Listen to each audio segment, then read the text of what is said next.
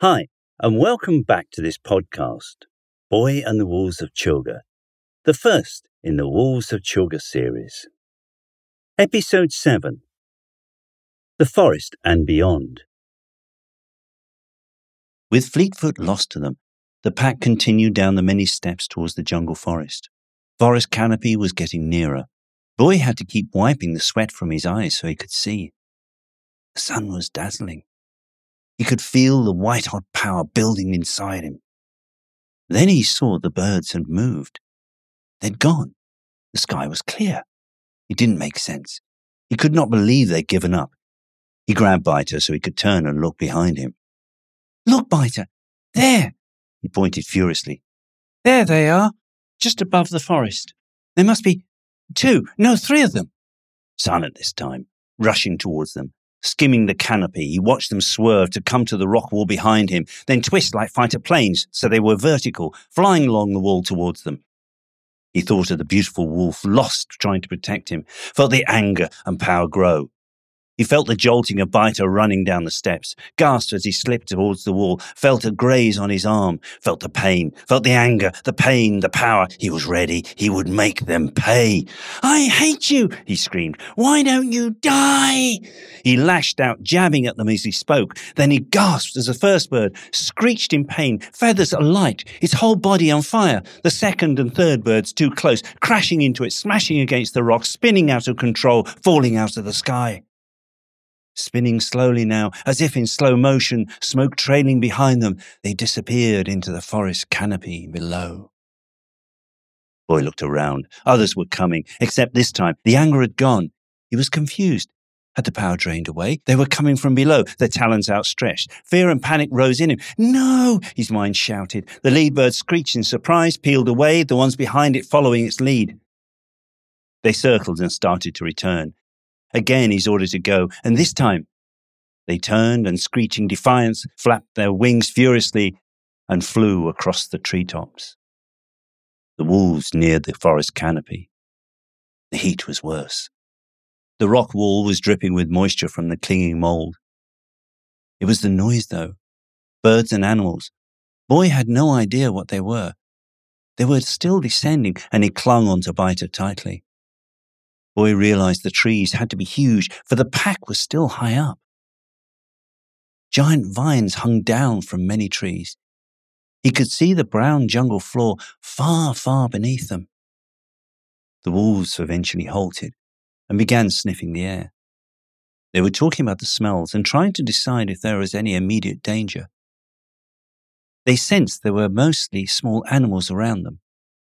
Biter assured Boy they could tell the difference between the scent of a small prey and large beasts, even if the creatures were strange to them. But there are other smells, predator smells. Old, but there. They would need to take care. They continued down the steps. The jungle was so rich in colours now, they were nearer to the jungle floor. So many different shades of green. Bushes with flowers of deep reds and purples. The ground now clearer, dark brown, in places covered with lush grasses. To the right, a half-fallen tree, creating an impenetrable screen. To the left, a small clearing, light flowing in from it. Wolfser froze as a deep roar came from behind the screen. In the distance, but who knew how far away? Biter turned to Growler and whispered to Malena and Boy. "Whatever it is not hunting. It is a territory cry. It fears little. The wind is coming towards us. It can't smell us, but be still, very still." The roar again, this time louder. It was moving towards them. They could hear it now, brushing through the undergrowth. Snuffling sounds as it tasted the different smells around it.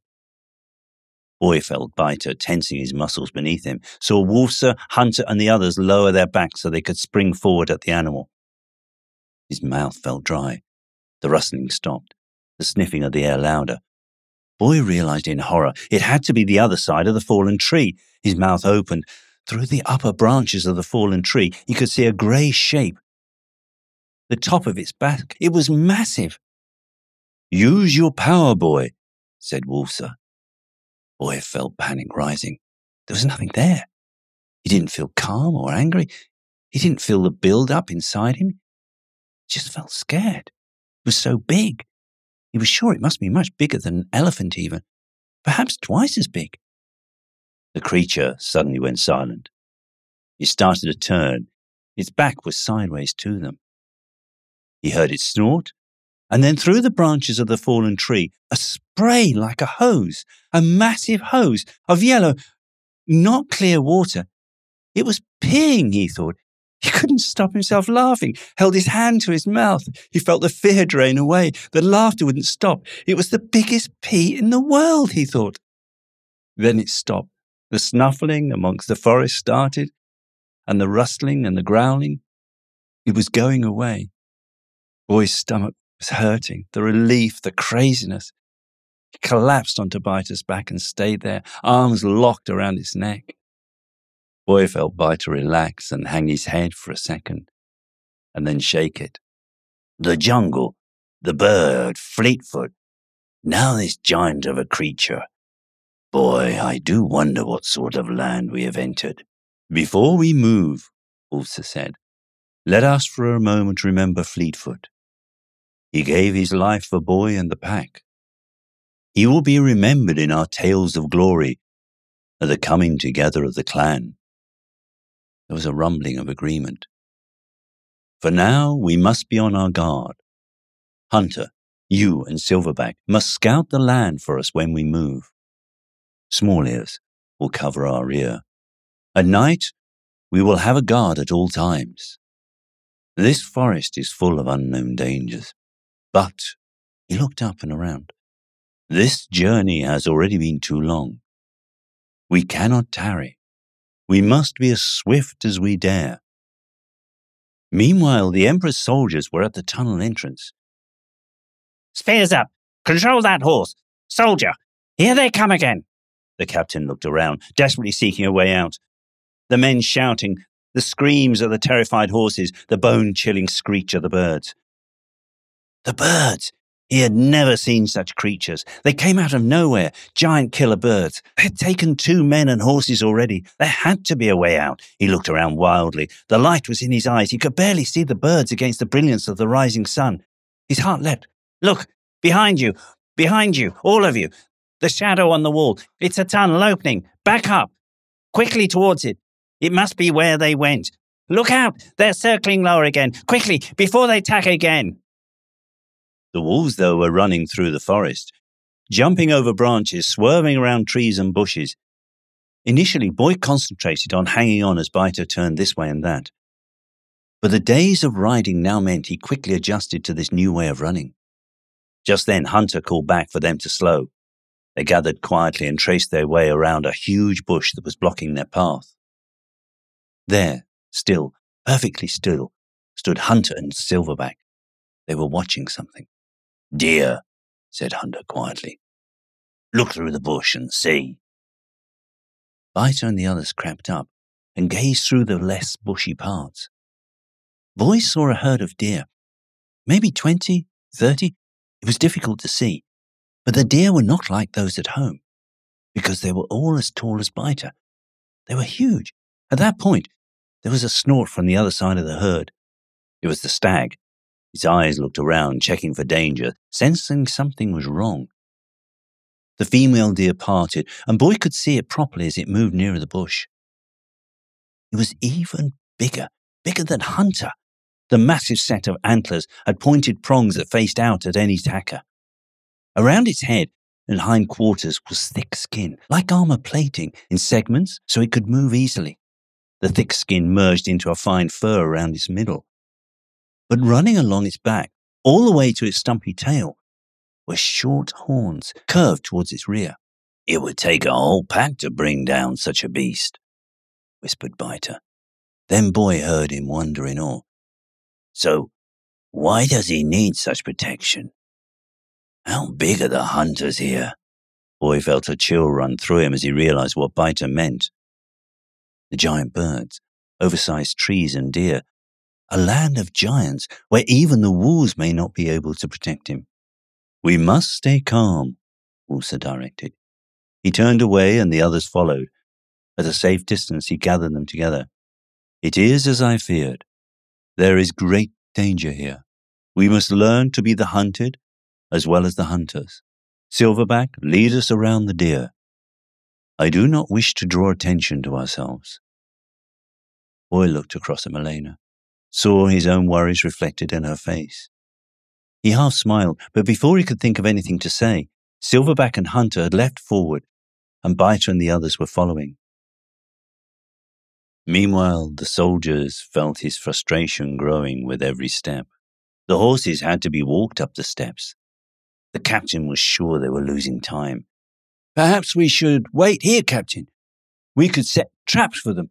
They have to come back this way, don't they? The sergeant looked and felt nervous. Perhaps, Sergeant, you should concentrate on doing what I say. Stopping is not a good idea. He gripped the soldier by the throat. Does it not occur to you, Sergeant, that the most obvious reason for their journey is to bring back more packs of wolves? Who will be trapped then, eh? Fool! Move. We've wasted enough time. Wolfser stopped running and looked around. We need to rest soon, and I sense water. I sense it too, said Biter. Can you smell it, boy? Boy sniffed the air. There were so many scents and smells, almost assaulting his nose. He had no way of recognizing the gentle scent of water. No, but I am thirsty. Be good to stop and drink. I would not disagree, boy. For while you may look a lot slimmer, in truth, I am sure you do not get any lighter. Boy laughed apologetically and stroked his back. Sorry, Biter. Before he knew it, Hunter was calling for them to stop. They were at the edge of the clearing. It seemed quiet, and the only movement, a heat mist rising from the stream itself. Across the clearing, a tree had fallen. Slimmer than most, it had fallen a third of the way across the clearing.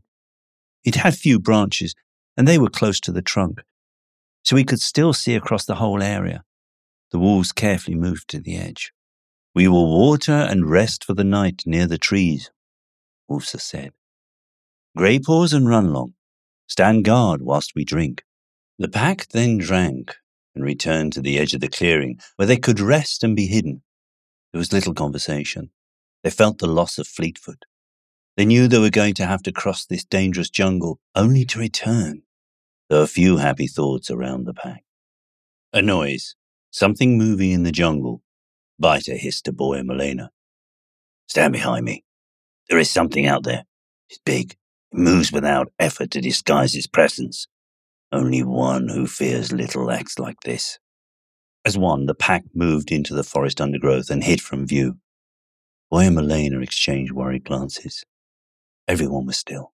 Boy felt Biter's breath on his neck, felt the reassurance of his presence so close to him. The noise grew, a growl, dark and deep and loud. Look, boy, whispered Malena, nudging him to look across the clearing. Bushes were moving. He strained to see through the leaves. They moved again. He felt Biter tense. Then it was there. It was coming out of the bushes, green and brown, bigger than the wolves, much bigger and broader, like a giant cat, but with massive paws. It curled back its mouth to reveal vicious-looking pointed teeth. It stopped halfway out of the bushes and roared again. It looked around, sniffed the air. It continued towards the water, leisurely, graceful, but huge and deadly. Boy could only stare. It halted, sniffing the air. It was looking around, and then focused its gaze in their direction. It dropped its head, looking straight across the clearing to where they were hidden, its eyes so large, cold and hard. The wolves shifted in alarm. It must have spotted them. Boy could hardly breathe. He felt the fear and power began to gather within him. He could save them. He would save them, he was sure. He focused everything on the giant cat. No, he commanded in his mind. Go back! The beast stopped mid-stride, put its head to one side. A voice in his head, a voice of authority, like Wolfser, but different. Not Wolfser's, harder and colder in tone. One word. Why? It said in his mind, then continued towards them. Boy panicked. He felt the power. Why didn't it stop the creature? It spoke, though, and to him, it must know he is there. All he could think about was repeating the command, "Stop!" He wanted to shout out loud, but somehow it didn't seem right. The giant cat ignored him. It just continued its slow, steady walk towards them, its eyes now fixed on him. The boy could not think. What could he do? He would kill them all. I can't stop it, Wolser, he said in his mind. It reached the fallen tree and started to step over it. Then suddenly, the small branches on the tree flattened. The end of the tree that went into the bushes reared. It had a head, a snake's head. The other end near the stream rose. It was the snake's tail. It wasn't a tree at all. It was a monster-sized snake. Almost quicker than the eye could follow, it curled around the giant cat. The snake's head, huge, as big as biters. Its jaws opened as it swung up and above the giant cat, lightning fast. The giant cat realized the danger, turned its head to face the snake. Too late, the snake's head dived down, its massive jaws and fangs biting and holding the back of the giant cat's neck. The coils continued to wrap around it. The giant cat half turned and raked the snake's body with its claws. Blood poured from the snake's side. Its coils tightened. It was horrible to watch. "No!" he shouted in his head. "Stop!" This time out loud. The wolf, startled, jumped to one side. Boy was now focused on the snake. It released its grip. Blood poured from its wound. It reared up in confusion. "Go!" Boy commanded, his arms outstretched, palms up facing the snake as he walked steadily into the clearing. The snake backed away, uncoiling from the injured giant cat's body. Still rearing up, it slithered backwards and away into the forest. The giant cat lay on its side, panting. It lifted its head and then gradually stood up. Blood covered its neck where the snake had bitten it. The same word, the same voice, forced and in pain, questioning, "Why?" The huge beast slowly turned and painfully walked to the stream. It lay by the bank and lapped up some water. Boy began walking slowly towards the wounded animal. There was a movement, a rustling behind him, and he felt Malena just behind him. Biter called out to them, but then he heard Wolf's quiet command. "Let them go." Boy did not understand why he was doing this. He felt his heart thumping. His legs were wooden, and yet he knew he had to go, and took heart that Malena had grown to trust his instincts. The walk to the water's edge seemed to last forever. Each step seemed to pound in his ears. He saw the giant cat turn to watch them, while resting its head on its paws. Boy reached it. The giant cat looked at him, with eyes that seemed to take him in and understand all of him, before it shifted its gaze to Malena, who'd bent down to the water's edge and was soaking his old jumper in the water. She stood and reached up to wipe the fur and wound. It flinched and growled, half turning, then returned to rest its head on its paws again. Malena stopped, then continued to wipe the blood away. Malena ripped the jumper into two and pointed to the other side of the beast. Nodding, Boy took the bloodied cloth and washed it out before walking slowly round to begin cleaning the other side. When they had done, the giant cat lurched to its feet. It looked deep into Boy's eyes. The eyes, they held him as completely as any chain. He felt their strength and power. The voice again, this time calmer, considered. "Our paths will cross again. I will remember this day." It slowly and painfully turned and walked away from the clearing, away from the wolves. Boy stood there, wet jumper in hand, watching him go. The wolves slowly came out from the bushes. No one quite knew what to say. Boy turned to Malena. "Thank you. It's very brave of you to come with me." She smiled. "It was the right thing to do, and I trust your power."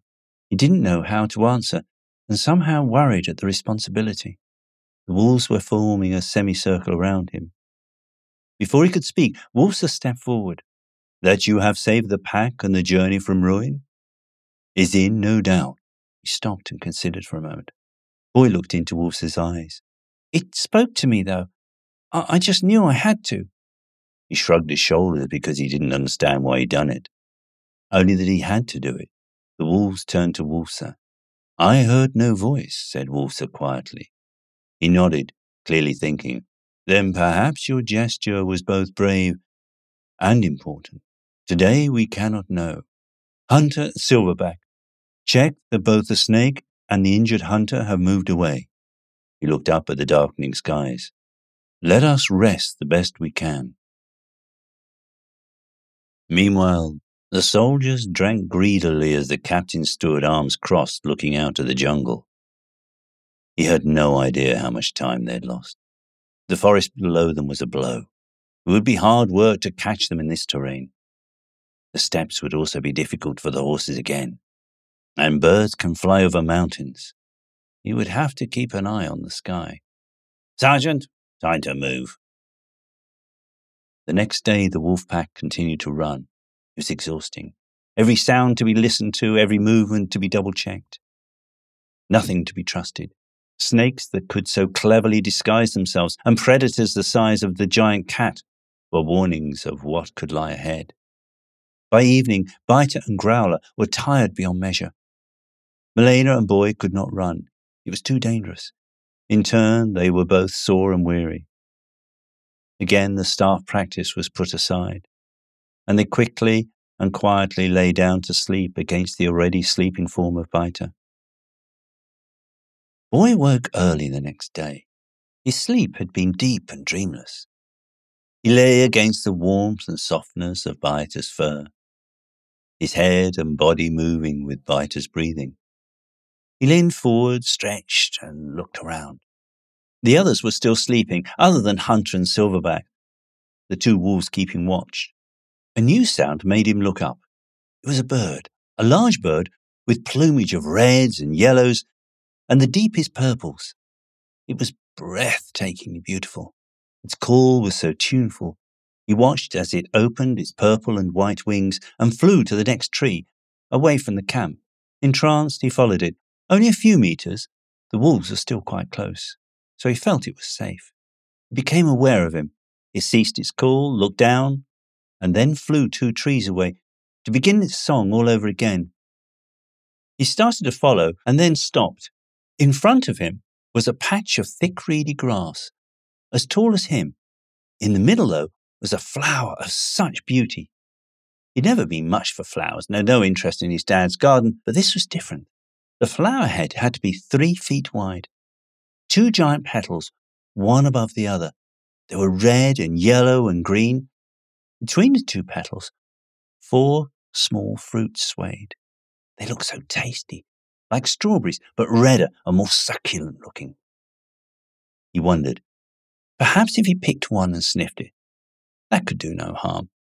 It didn't seem to be dangerous here. He licked his lips. He was so thirsty, and the sweet perfume tempted him.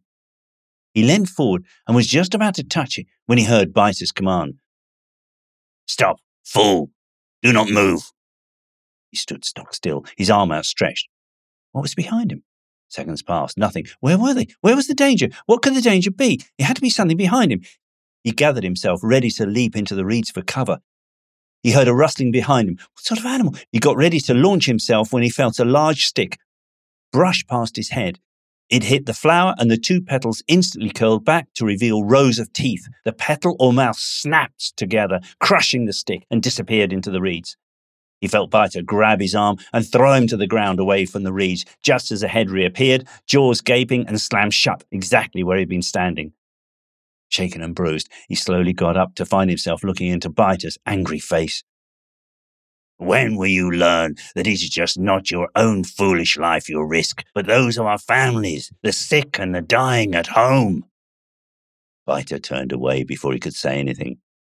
Boy's face was burning. He felt so stupid and frightened. Milena came up and looked at him. Then she shook her head and, grimacing, squeezed his arm and put her hand on his shoulders. They walked back slowly, saying nothing. Boy knew he should say something, though. He felt sick, realizing how close he'd come to being killed.